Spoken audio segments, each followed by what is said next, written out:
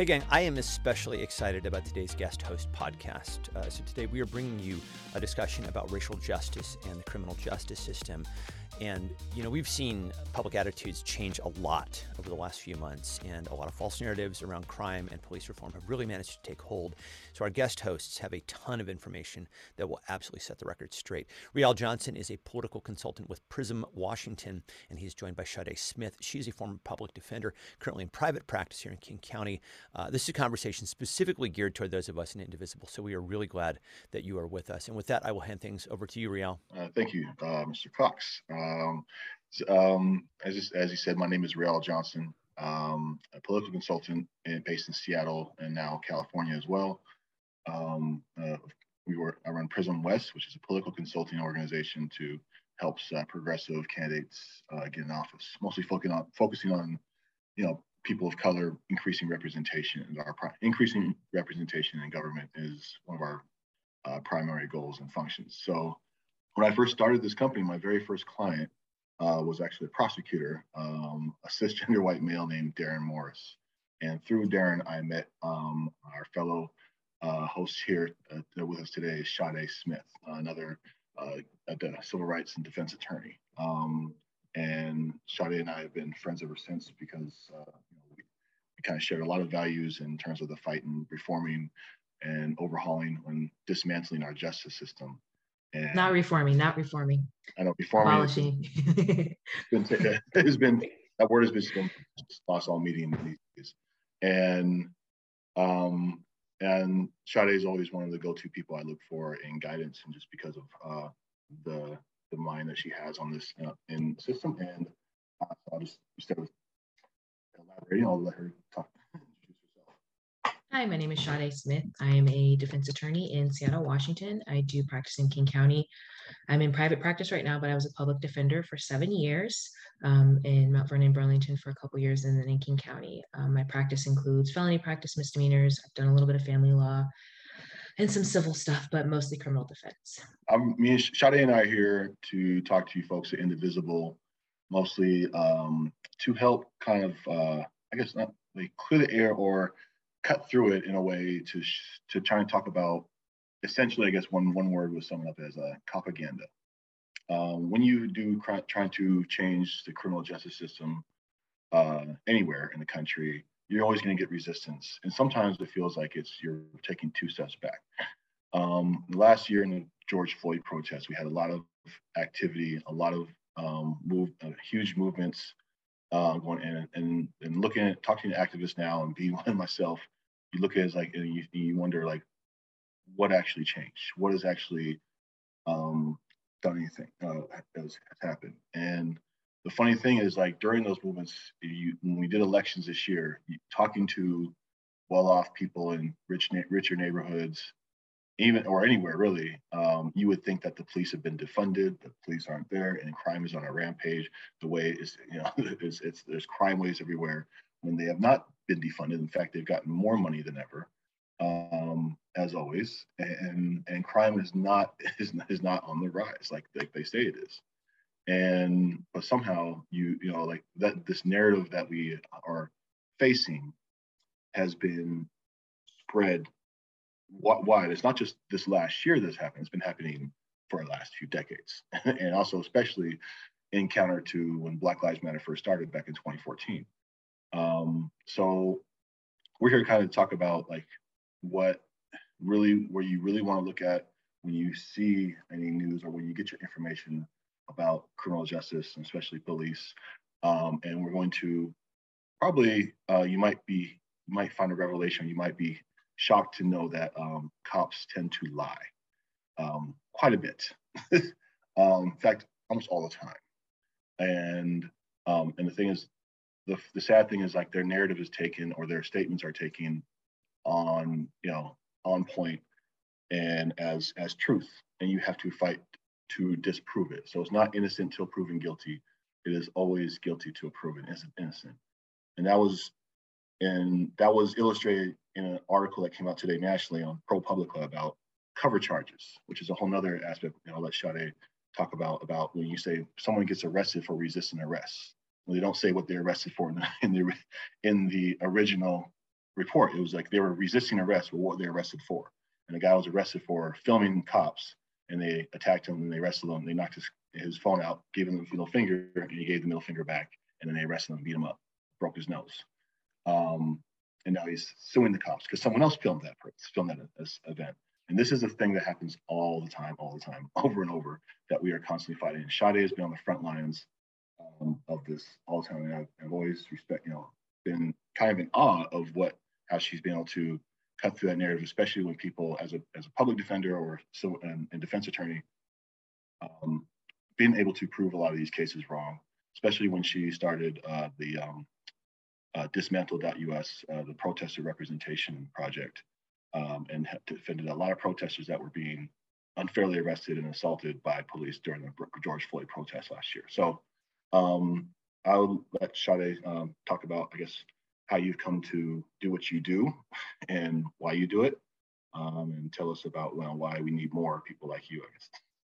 Well, as far as why or how I came to do it, my path to law school is not even worth talking about. It's not that interesting. But I think what is interesting is when I started public defense, I wasn't a really educated in the full scope and the harm that the criminal legal system does on communities. That's something I learned really in practice, just seeing firsthand and having communications with clients and seeing how, so much money is invested in destroying communities and no money is invested in building communities. And then we have this repetition of what people call crime. And then that justifies continuing to invest in systems of harm instead of systems of building and development. So as a public defender, I had misdemeanor practice, I had 400 cases a year. And that was supposedly the max, but we oftentimes got more than that. And then in felony practice, 150 cases a year. So a lot of clients, a lot of families. And what I started to see was a pattern of clients being victimized at a young age or having been traumatized or lack of resources, and then coming into contact with the criminal legal system because their needs weren't met later on in life. And then this cycle of harm being done to them, and then their harm being used against their community to justify further incarceration. So I guess that would be the reason why I am doing the work and continue to do the work. And the reason why I went into private practice to do it is just gave me more flexibility as far as time management and being able to invest in clients the way that I wanted to do that I wasn't able to do in public defense. With the protest campaign, I think is really interesting is the amount of resources that were put into arresting protesters. I have some videos to show, but the police response for a Black Lives Matter movement, movement for standing up for Black lives, was met with millions and millions of dollars of police resources and violence, none of which was actually invested in the community. Oftentimes we got there would be tons of arrests at different protests. And what was scary to see is, the copy and pasting. I have some examples of copy and pasting of reports where officers would just mass arrest people. And what you have is people exercising their First Amendment rights, which is a pretty big deal, which is why it's in the First Amendment, petitioning or protesting the government, and demanding change in action. And what the government's response was to quash that with violence. So, and I think that would just meet the basic definition of tyranny. That's what happens when you have a government power and they don't want to listen to what the community has to say. They respond with violence. And that's exactly what's happened in the United States. So, and this is a continuation of a movement against Black lives. I mean, you could talk about movement for civil rights. You could talk about the Black Panther Party, COINTELPRO, all of the investment by the US government to demolish and demoralize any type of movement for Black liberation. And there was actually a response. There was an article, a study done by the City University of New York that spoke specifically to this. The Department of Justice, they expanded federal jurisdiction for cases involving protesters. So cases that would normally go to the state level where people would be getting misdemeanors at most, sometimes state level things with shorter sentences. The feds were expanding jurisdiction to prosecute protesters, and a majority of them were Black men. And the sentences were 80+% longer than they would have gotten if they'd just been in state court. And so you see a targeted response by the US government to quell a protest movement or an uprising movement to address, the systemic issues that we keep seeing. Indivisible itself was founded in response, to Trump's election. A lot of white America got to kind of see got kind of the veil pulled back about how much racism was still embedded in our country. It kind of, because Trump kind of brought that out. So I don't think he didn't bring anything new. It was just kind of pulled the veil back a little bit. The thing is, like, I think when you see not just so much with liberals in general, especially you can see in Seattle, was their main goal They got focused on Trump and not realizing that the system was already there before Trump got elected. It's not like Trump changed all that much. It was just like, the stuff, there was already laws and systems in place to enable stuff like Trump and protect his followers. And meanwhile, being weaponized against, liberation movements that we've had. And it's just, it's almost frustrating to see where it's like, where the misguidance of what actually is bringing equal rights and civil rights gets turned when you see, and there's really no better illustration than you see in Seattle houses where you see a Black Lives Matter sign, or in this house, these Black Lives Matter, love is love, all these things. And then right next to it, there's a don't rezone this property, this house, or recall Sawant. And it's like, they don't realize people are like, that's exactly, those are actually, you're directly contradicting yourselves, and you're really fighting against what you say you believe in.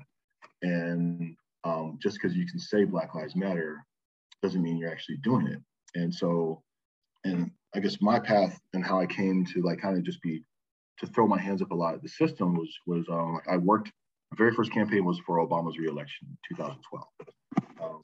Back in Ohio, where actually, in Cincinnati, Ohio, where I used to play before this, I played pro football for the Bengals. So I went back to my original list. I've started 2 careers in Cincinnati, both football and both politics. And I've done campaigns in 6 different states now since then, knocked on doors in every one of them. And eventually, like around 2016, I worked for the Alliance for Gun Responsibility, which is a great organization. But also, like, you realize when you're working in these organizations trying to do these, you think is progressive or liberal good causes, you realize a lot of this stuff becomes placation. And we think we're doing a lot when it's like, when we're actually just reinforcing white supremacy. And for example, and like when we do the gun violence prevention movements, and we talk about restricting access to guns or making laws harder on guns, like making sure we enforce gun laws more, those things never get enforced the way you think they are in these movements. I think the cops are going to enforce these correctly. And just for context, think of it like this. I got embedded with a lot of stats in gun violence in my time there. And the thing is, it's funny how Black people are arrested at 3 times the rate of white people for gun possession, when we own guns at half the rate of white people. 19% of Black people own guns, 41% of white people own guns. Yet we are in jail 3 times more for gun possession. So the thing is, like, just picture in your head, and there's videos to prove this, when a white person walks around town with an assault rifle or open carry, but a Black man walks around town open carry. How long do you think he's just going to last before they get stopped by a cop? And how is that interaction going to go? And there's a couple of videos where a Black man walks around with a white assault rifle, and a dozen cops pull their guns out, have them on the ground. Another white man walks around the gut with a assault rifle. One cop shows up, talks to him, says, "How are you doing?" Say, "Okay, you're good, move on." Washington State is an open carry state, and I know damn well I can't open carry in the state. I've had a gun. I've never owned a gun, and I've had a gun pulled on me 3 times in my life, and 2 of those times were cops.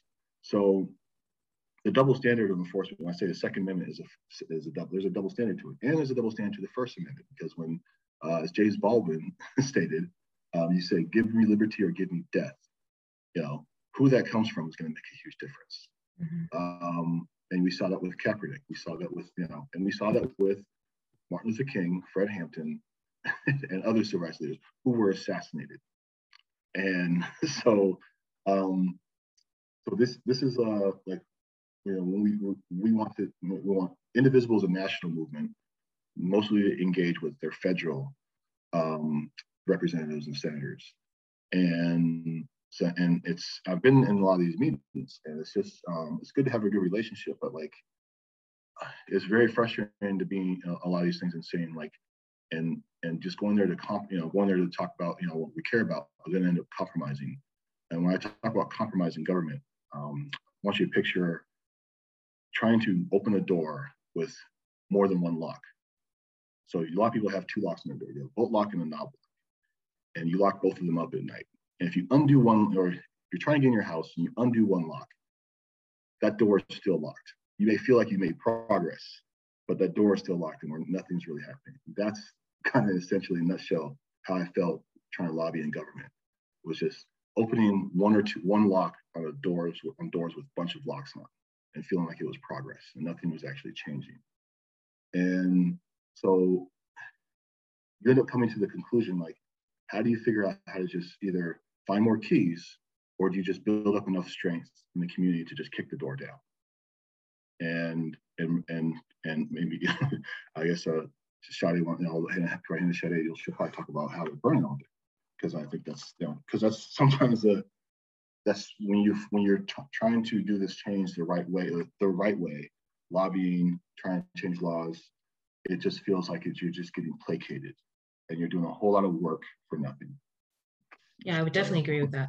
I would definitely agree with, I think even in the criminal system, all the processes do is just extract a lot of energy from you and communities, period. And what happens is every process, there's a bunch of steps, and that's just more violence on community and none of the benefits. So I'm going to share my screen and just to highlight some of the points that I previously discussed.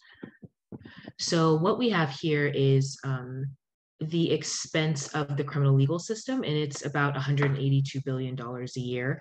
And I think that's a gross underestimate, but that's the figure that we have. So free college for all is $47 billion a year. We have a huge economic crisis right now. We have a student loan crisis. And so that money could be invested in communities, and yet we're investing in the criminal legal system. One of the things that I realized when I was in court, when I was practicing at Seattle Municipal Court, and I still do sometimes, as a public defender, we got a new contract. We ended up becoming state employees or county employees. And so our pay became on parity with the state and the prosecutors in the city. So I was making six figures as a public defender. The prosecutor was making it around that much as well. The judge was making six figures. There was the bailiff and the clerk, and then there's the marshals. And then we have our clients who are being prosecuted for misdemeanors, stealing sandwiches, whether it be clothes from Goodwill, petty assaults, all of that. And it was just really alarming to see how much money went in every single day to the criminal legal system, just making it operate, and how much money was not going to community. They have the whole probation department, and people needed housing and they needed care, and we weren't giving that. Instead, we have this, floor, or this I think it's 11 stories at the Seattle Municipal Court building on 5th and James. It's a huge, beautiful building. It's pretty much new, millions and millions of dollars invested in that structure, which cages people and works as a carceral punishment tool, as opposed to just giving money to community. So important to notice that we do things differently in the US. How we engage with the criminal legal system isn't normal. And this is just the title of the article I was discussing previously about the feds expanding jurisdiction to target the movement for Black lives. And so this was in The Guardian. There's also articles in NPR, but there's a study by University of New York and Movement for Black Lives that uncovered some pretty disturbing numbers in that regard. For example, from the article, 92.6% of the cases were equivalent to state charges, so they shouldn't even been in federal jurisdiction. Usually if it's a federal question, or if it's somebody's crossing state lines. But again, people were getting picked up on federal charges for local jurisdiction that would usually be a municipal issue. The rest of the world does not do incarceration like the United States. The rest of the world thinks that this is pretty obscene. Washington State has pretty comparable numbers to the rest of the nation. So there's a couple of things to address some myths. We have one, that incarceration is normal. It's not. We have 5% of the world's population, 25% of it's incarcerated or caged people, and the amount of money and resources that's invested in the criminal legal system. and policing as an occupation isn't dangerous. So this is to discuss the propaganda, which also addresses the really significantly bloated police budgets. For example, Seattle is about $410 million a year. Almost $500 million is spent on policing in Seattle every single year, but policing is not dangerous. Loggers, blue collar workers are in more danger than police are, but they're walking around with military grade gear. And Riall, jump in anytime you want to. I don't want to. My brother's a fisherman, by the way. Oh yeah. So fishermen need more resources than police. Roofers, garbage folks, construction trade, all of that. My mom was a truck driver for a long time, and so that's a career that's more dangerous than policing. And yet, there's not nearly the $500 million investment. My dad was a logger. My uncle was a roofer. I know the roofers are that. Yeah, I mean, it makes sense that dangerous. Yeah.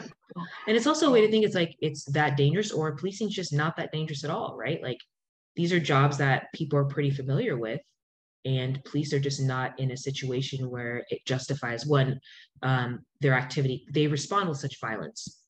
And they initiate a lot of this violence that happens. Yep, definitely. So this is just to discuss what crime is.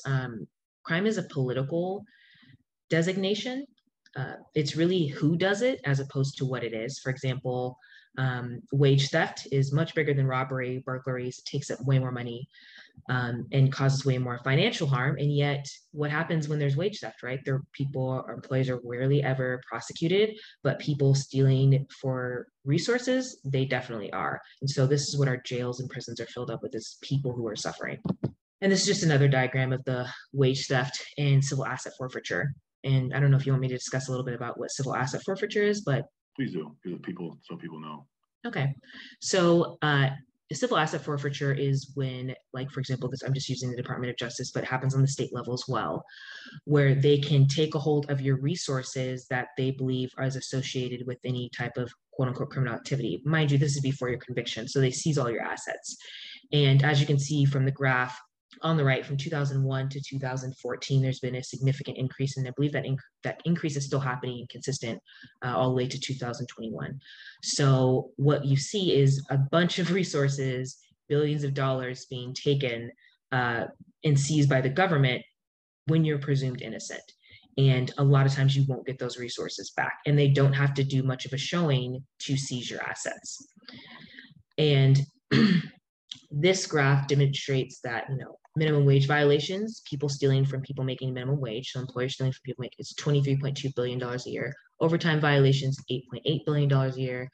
Rest break violations, $4 billion a year. Off the clock violations, $3.2 billion a year. And then there's larceny, burglary, and auto theft, and all of those come in around $12 billion a year total. And so what we're seeing is this huge disparity. Whatever's over here does not even account for what's even taken from minimum wage violations. But most of our resources in the government are used to track down people for, what we consider crime.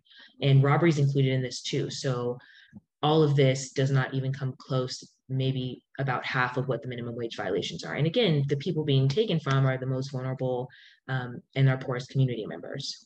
I'll give a quick sample for listeners, like civil asset forfeiture. Like example is, they can, like, say anything that you have, like the cash you have on you, your car, your bag, your wallet. They can just take it because they think you're using that to commit a crime, and it's guilty till proven innocent on this. They really just say, you can't get out on bail. You have to go through a whole procedure to file. You have to sue for your stuff back.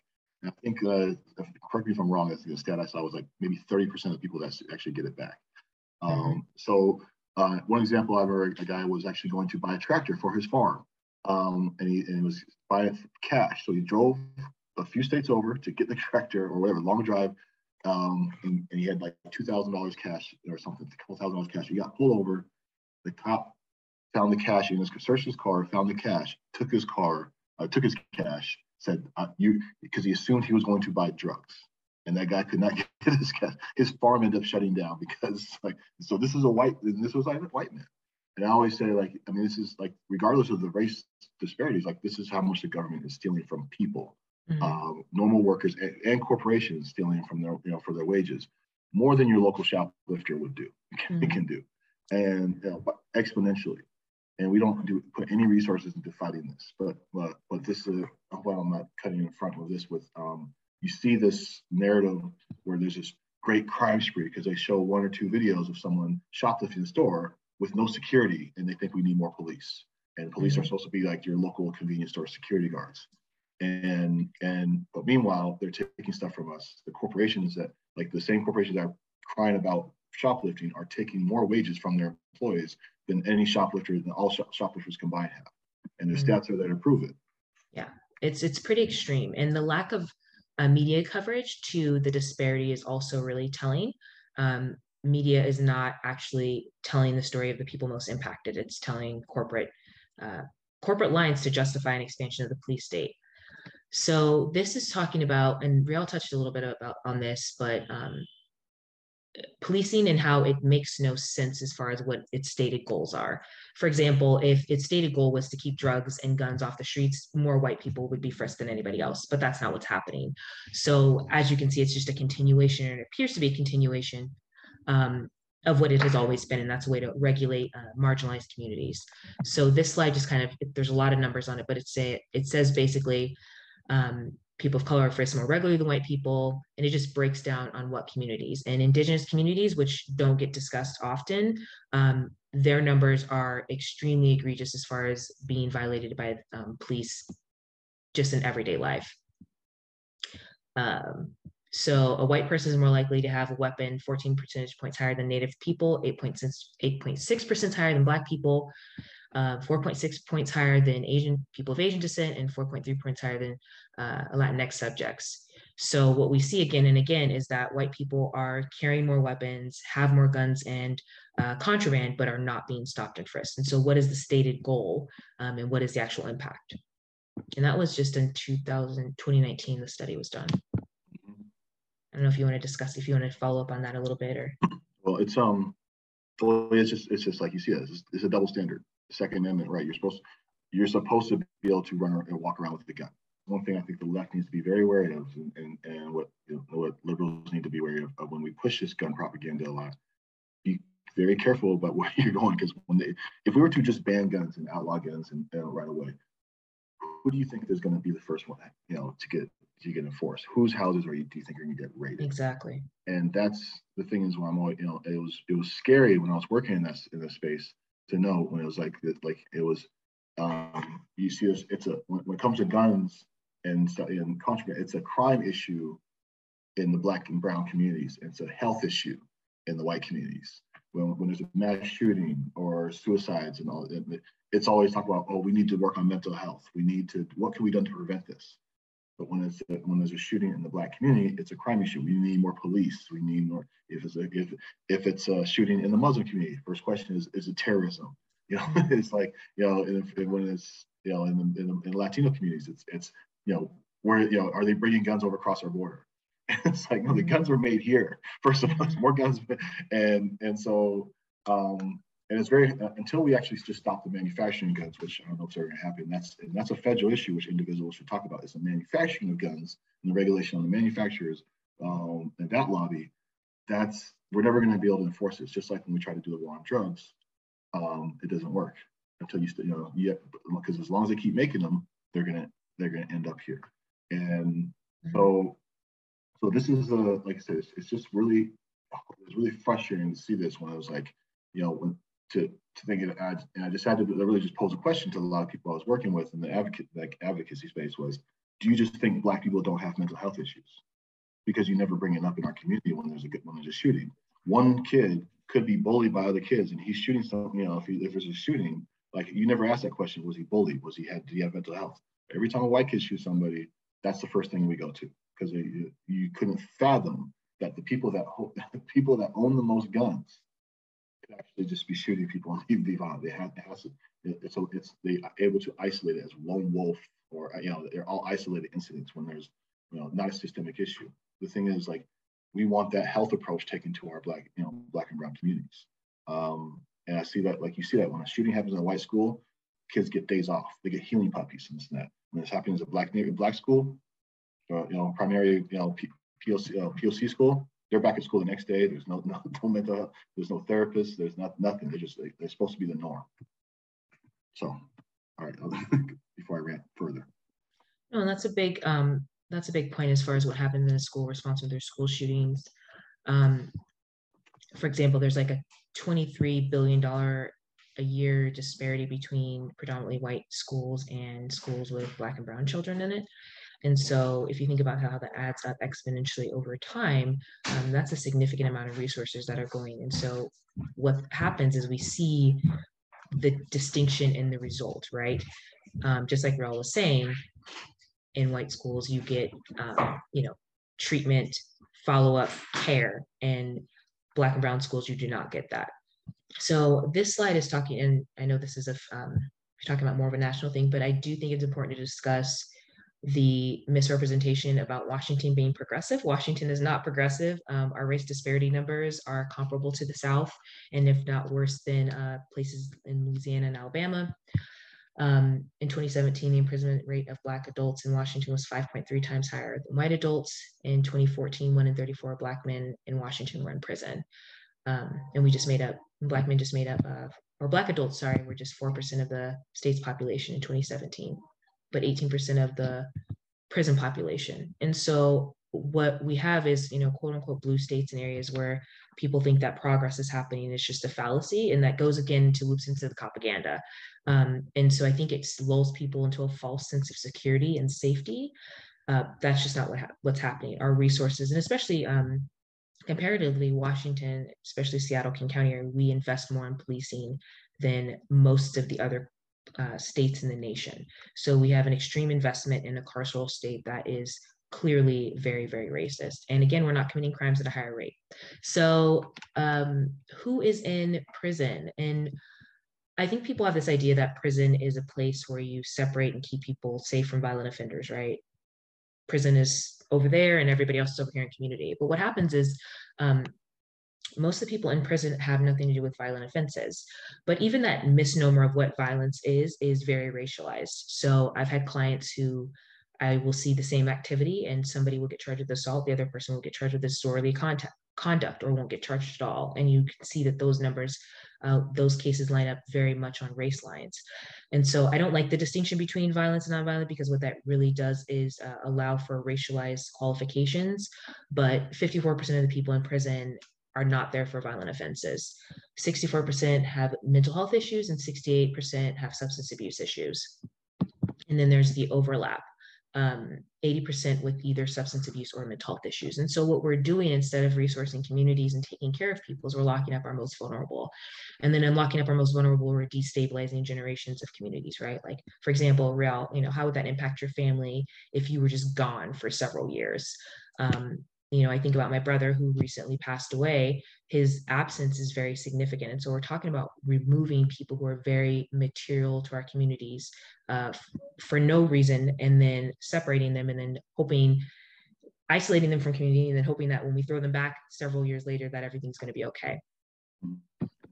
I'd like to chime in because we have about 5 minutes left. 5 minutes, okay.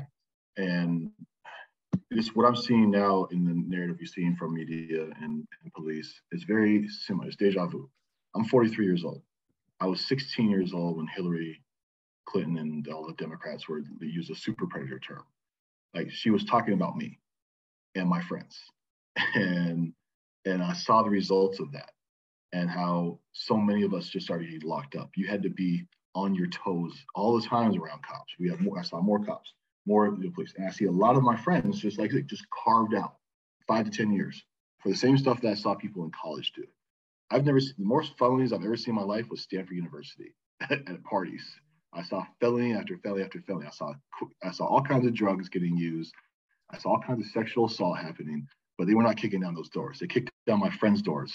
They showed up at my house. They were pulling me over and my friends, in our cars. And here I am, like, you had to be almost perfect. I was still subject to it. And I was an All-American homecoming king, A-, B+ to it. I got like, not, you try to do everything picture perfect, and it still happens to this day, and we're seeing it again. And this is, you saw the results in the election. People were scared. People were talking about more police. They think there's disorder and all this stuff.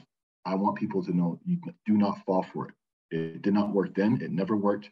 It's happened every few decades. This happens, like where this surge. And it goes all the way back to the Jim Crow, not just Jim Crow, but the Black Codes era, back after the civil rights. Everything was criminalized. My existence was criminalized.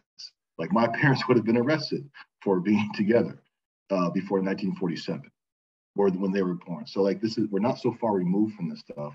What we're seeing is just trying to reinforce our justice, to the justice system that's correct, but I was designed to incarcerate us and keep us suppressed and in jail.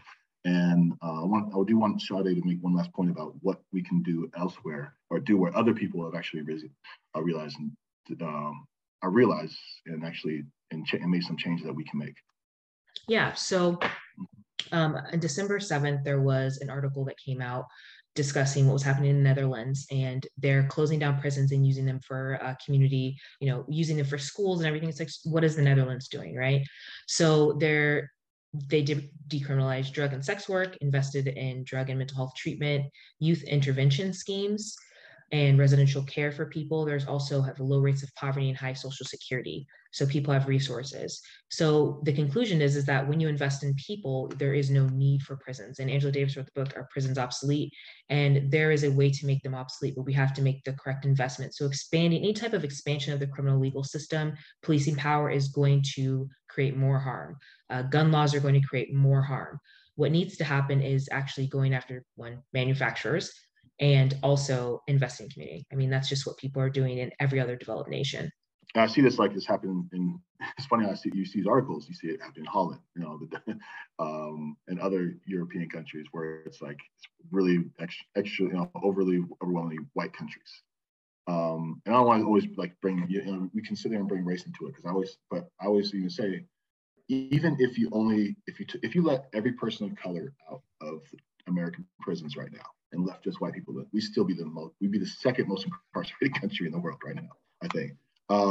So I think, actually we tied for it goes back and forth. We'd still be the most incarcerated country.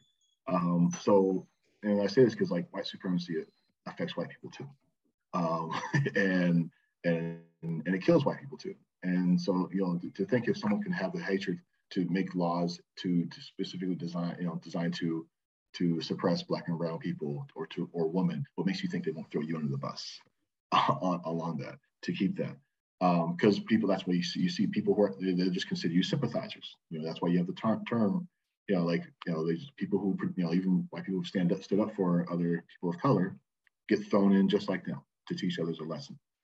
I think I want to go to, back to I guess what we have is, like I said, what we're seeing is there are other options we can do, but when we try it, every time you bring it up, it gets labeled as anarchy, chaos, socialism, all these things that, and people get bought into it. And I saw that on the doors firsthand, right here in Seattle, in progressive Seattle, the same city that has cut its Black population in half. We used to be 13% Black in Seattle. Now we're 6%, and we're going to probably see that drop even more. I'm out of Seattle now. I'm in California. The state population has been around the same. We've been pushed out to, mostly North and South, South King counties and Snohomish and Pierce. But the thing is, we need to really come to grips, I think, with this as a community. And when I've done advocacy with other groups, I end up working with a lot of white people in Olympia. There's very few people that look like us out there in there. And we end up compromising all the time just to say we got something done, and we pat ourselves on the back. And then we end up getting nothing done, and that door is still locked. In terms of prisons in here in Washington, I hear people talk about how proud they are. They don't have any private prisons. That is still the same thing. We have public prisons, but the labor is still privatized. Yeah. If you want to see it, it's just public prisons. We pay tax dollars to it. We're just not on a contract like a private prison is. And they still, WashingtonCI.com. So Washington Correctional Industries runs most of our private labor here in Washington State through our public prisons. And the people are still working there for 11 cents an hour. So anytime you sit on, and they have what's called non-compete contracts with all our government agencies. So all our furniture, drapes, toiletries, all this stuff. There's a list of projects you'll see that you can even buy yourself on WashingtonCI.com, and that everything you see, and you go to any government agency, court, services, anything, all that furniture is Prism built by Prism labor for 11 cents an hour. And these people aren't even allowed to be certified carpenters when they get out. There's all kinds of products that they make for us through WashingtonCI.com and get sold, not just to our government, but anywhere else they sell. And they're just making stuff with low costs that we pay double it. We're literally buying back the equipment with our tax dollars with the money we paid to tax dollars, double to make this labor. And they don't get, and those people get anything. And you saw a lot of people are in jail for the same stuff that you did in college. And every time I'm in Olympia and I'm lobbying or anywhere, and I literally see, I look around these rooms, and I know people in here have done drugs at some point. And if they sit here and can sit here and be comfortable with the criminal justice system the way that it is, then you should all stand up and admit and confess to the crimes you've done. Because if you have done drugs at some point in your life when they're illegal, which most 95% of people have, you're either admitting that you have to admit the justice system is wrong, or you should turn yourself in. If you're going to sit there and allow other people to be in jail for the same thing you did. So so either you have to fight to get all those people out and decrease. We can cut our prison population in half by tomorrow, if people actually had that kind of sympathy, but we don't. But when it comes to yourself, when you talk to yourself, it's if you've done drugs or any kind of thing was considered a crime, it's an experimentation, or it's a mistake. But when we other our other community, our communities, we make that we justify ourselves for locking these communities up in mass, and we did it. And I witnessed it. I was targeted for it in 1994. I was a sophomore in high school, and I saw it happen firsthand. And I'm seeing it again. I'm seeing this narrative happen again, and it happened in Seattle. It's happening right here in progressive Seattle. If anyone's listening, not seeing this, these are my air quotes. So, the same progressive city that's kicking out Black and brown people every year, and raising rent prices and keeping exclusionary zoning to keep us from actually affording them to live here, and also reinforcing police that are under consent decree that are literally one of the most violent police forces I've ever seen around the country. So policing in the US is so extreme. We have higher budgets for police in the US than every other country except China has for their military and the United States. So we spend an obscene amount of money on our policing apparatus, and we also spend $770 billion a year on our military federally. And so we have an extreme investment. And to speak to Riall's point about, this system having impact on white people as well, racism is just fascism with the color line. And so, you will see that differentiation and that extreme treatment in your streets, no matter who it is. It doesn't matter, you're not protected or safe. And so any type of expansion of the criminal legal system is going to hurt everybody. And also, it's also really big government. So not to say here in Charlie's, as much as I tend to bash on liberals from the left, so I always talk about but there's also a real enemy we're up against on the right. And the irony of it is actually defunding the police is actually small government. You hear conservatives talk about small government all the time, but yet they always vote for bigger police, bigger military budgets, and more corporate welfare. And that is really where most of our money goes. And that is big government, because people forget the police are part of the government, military is part of the government, and that is bigger government. And when you actually invest in better resources to have our government actually serve the people, what it says, serve the people, we actually end up saving more money and having more money to do more stuff. And that is, I'm urging people here in Indivisible, because you have federal access, you have a direct ear to your senators and your congressmen to actually urge them to rethink things. Not just sit here and think there's going to be a lot minor little changes. We need to be able to be willing to advocate ourselves out of a purpose. And when I say that was there's a lot of activism that happens where people don't, it's actually a fear of success that we need to get over. And we need to, take things just farther as far as possible, because sometimes the lesser of two evils is still evil to the community, and it's going to hurt us just as much. And we can't always settle. So I'm going to hand it back to Mr. Cox.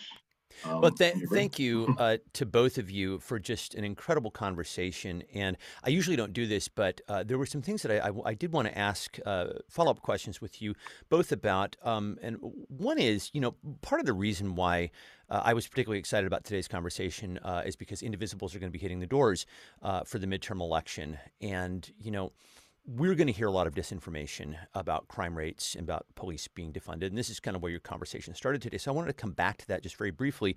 And Sade, I'll start with you on this. What do you think is the best way to change people's minds on that in what's probably going to be a very short exchange? Do you have like some statistics, or how would you approach that conversation if you were talking to somebody, say, not, obviously we're people who are on the right, or, we're not going to be talking with them, but people who are maybe in the center who have been fed misinformation about this? How would you counter that? Yeah, so since 1990, property crime has went down by 50% and violent crime has gone down by 43%. And so there is no surge in crime. What is happening is there has been a slight increase in homicides, which is no small thing, but not the huge onslaught that's justifying the extreme increase in budgets. And so the decrease in crime happened before the huge investment. And so what is happening is they're investing more in policing prisons and not yielding any results. So they're not solving more crimes, and they're still, I should have had a slide up about this actually. Most crimes don't even get reported, right? People don't feel comfortable reporting to the police, or they think it's an interpersonal thing and they want to deal with it on their own. And so police are not solving most crime. And even what they are getting, they're not resolving most of what they are actually getting reports on. And so what we're paying for solving crime and ending crime is not at all what we're getting. We're just spending a lot of money to do absolutely nothing. There's other ways that that money could be used to invest. For example, there's no reason why people can have resources. And also another misunderstanding is that people think that victims and perpetrators are two separate groups of people. But what we see consistently is that perpetrators were victimized earlier. And so it's this cycle. And so if we do not interrupt those cycles and provide resources, then victims potentially become perpetrators. And that's just really what the conversation is. You had so much great information about this in your slide deck. Can that be made available to listeners? Yes. Terrific. Okay, we'll make sure to do that, and you can find that at indivisiblepodcast.org. Riall, you started to touch on this at the very end. You had mentioned at a couple points in your discussion today that your interactions with Indivisible didn't really go where you had hoped often. I'm wondering, how would you like Indivisible and other largely white progressive groups to better engage on racial justice and criminal justice issues?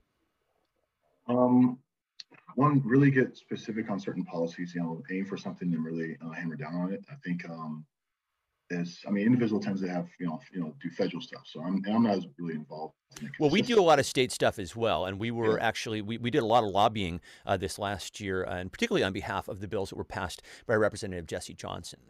Yeah. And I was there too. And the thing is, it's like, I think there needs to be something. I want Indivisible to bring something from the community, because usually what happens, I see Indivisible happening, correct me if I'm wrong, is there's a bill that's brought by a legislator or an organization that has access to these legislators, and it's something, and they bring, and then we jump onto it. But there's nothing that's being written really from the community that much that's really going to drastically change a lot. And a lot of times those things, if it does happen, it gets thrown by the wayside because it says too hard. So we have to get over the notion that things are too hard. This year we almost got 2 abolitionists elected in Seattle, and a lot of people look at that as a failure. But I look at it as a success, because a year or two ago or more ago, that could never have happened. We've made progress on that. We have to cut through that narrative. And you see, and make sure that we don't fall for this pushback. You see, like when Sade says, like, police don't prevent crime; they just follow up on it. And so, how do we actually prevent crime when we actually provide more resources to the community? Their clearance rate, for murders in Black communities is 20%. So they're only solving 1 out of 5 crimes. And the question is, can you say Black on Black crime is 91% when you can't even solve 20% of them? So the thing is, when those stats there's a book called How to Lie with Statistics. And we'll probably give you, I think Sade can come up with a reading list like Pedagogy of the Oppressed, and other books that people look into about how it is with things are actually perceived from the community.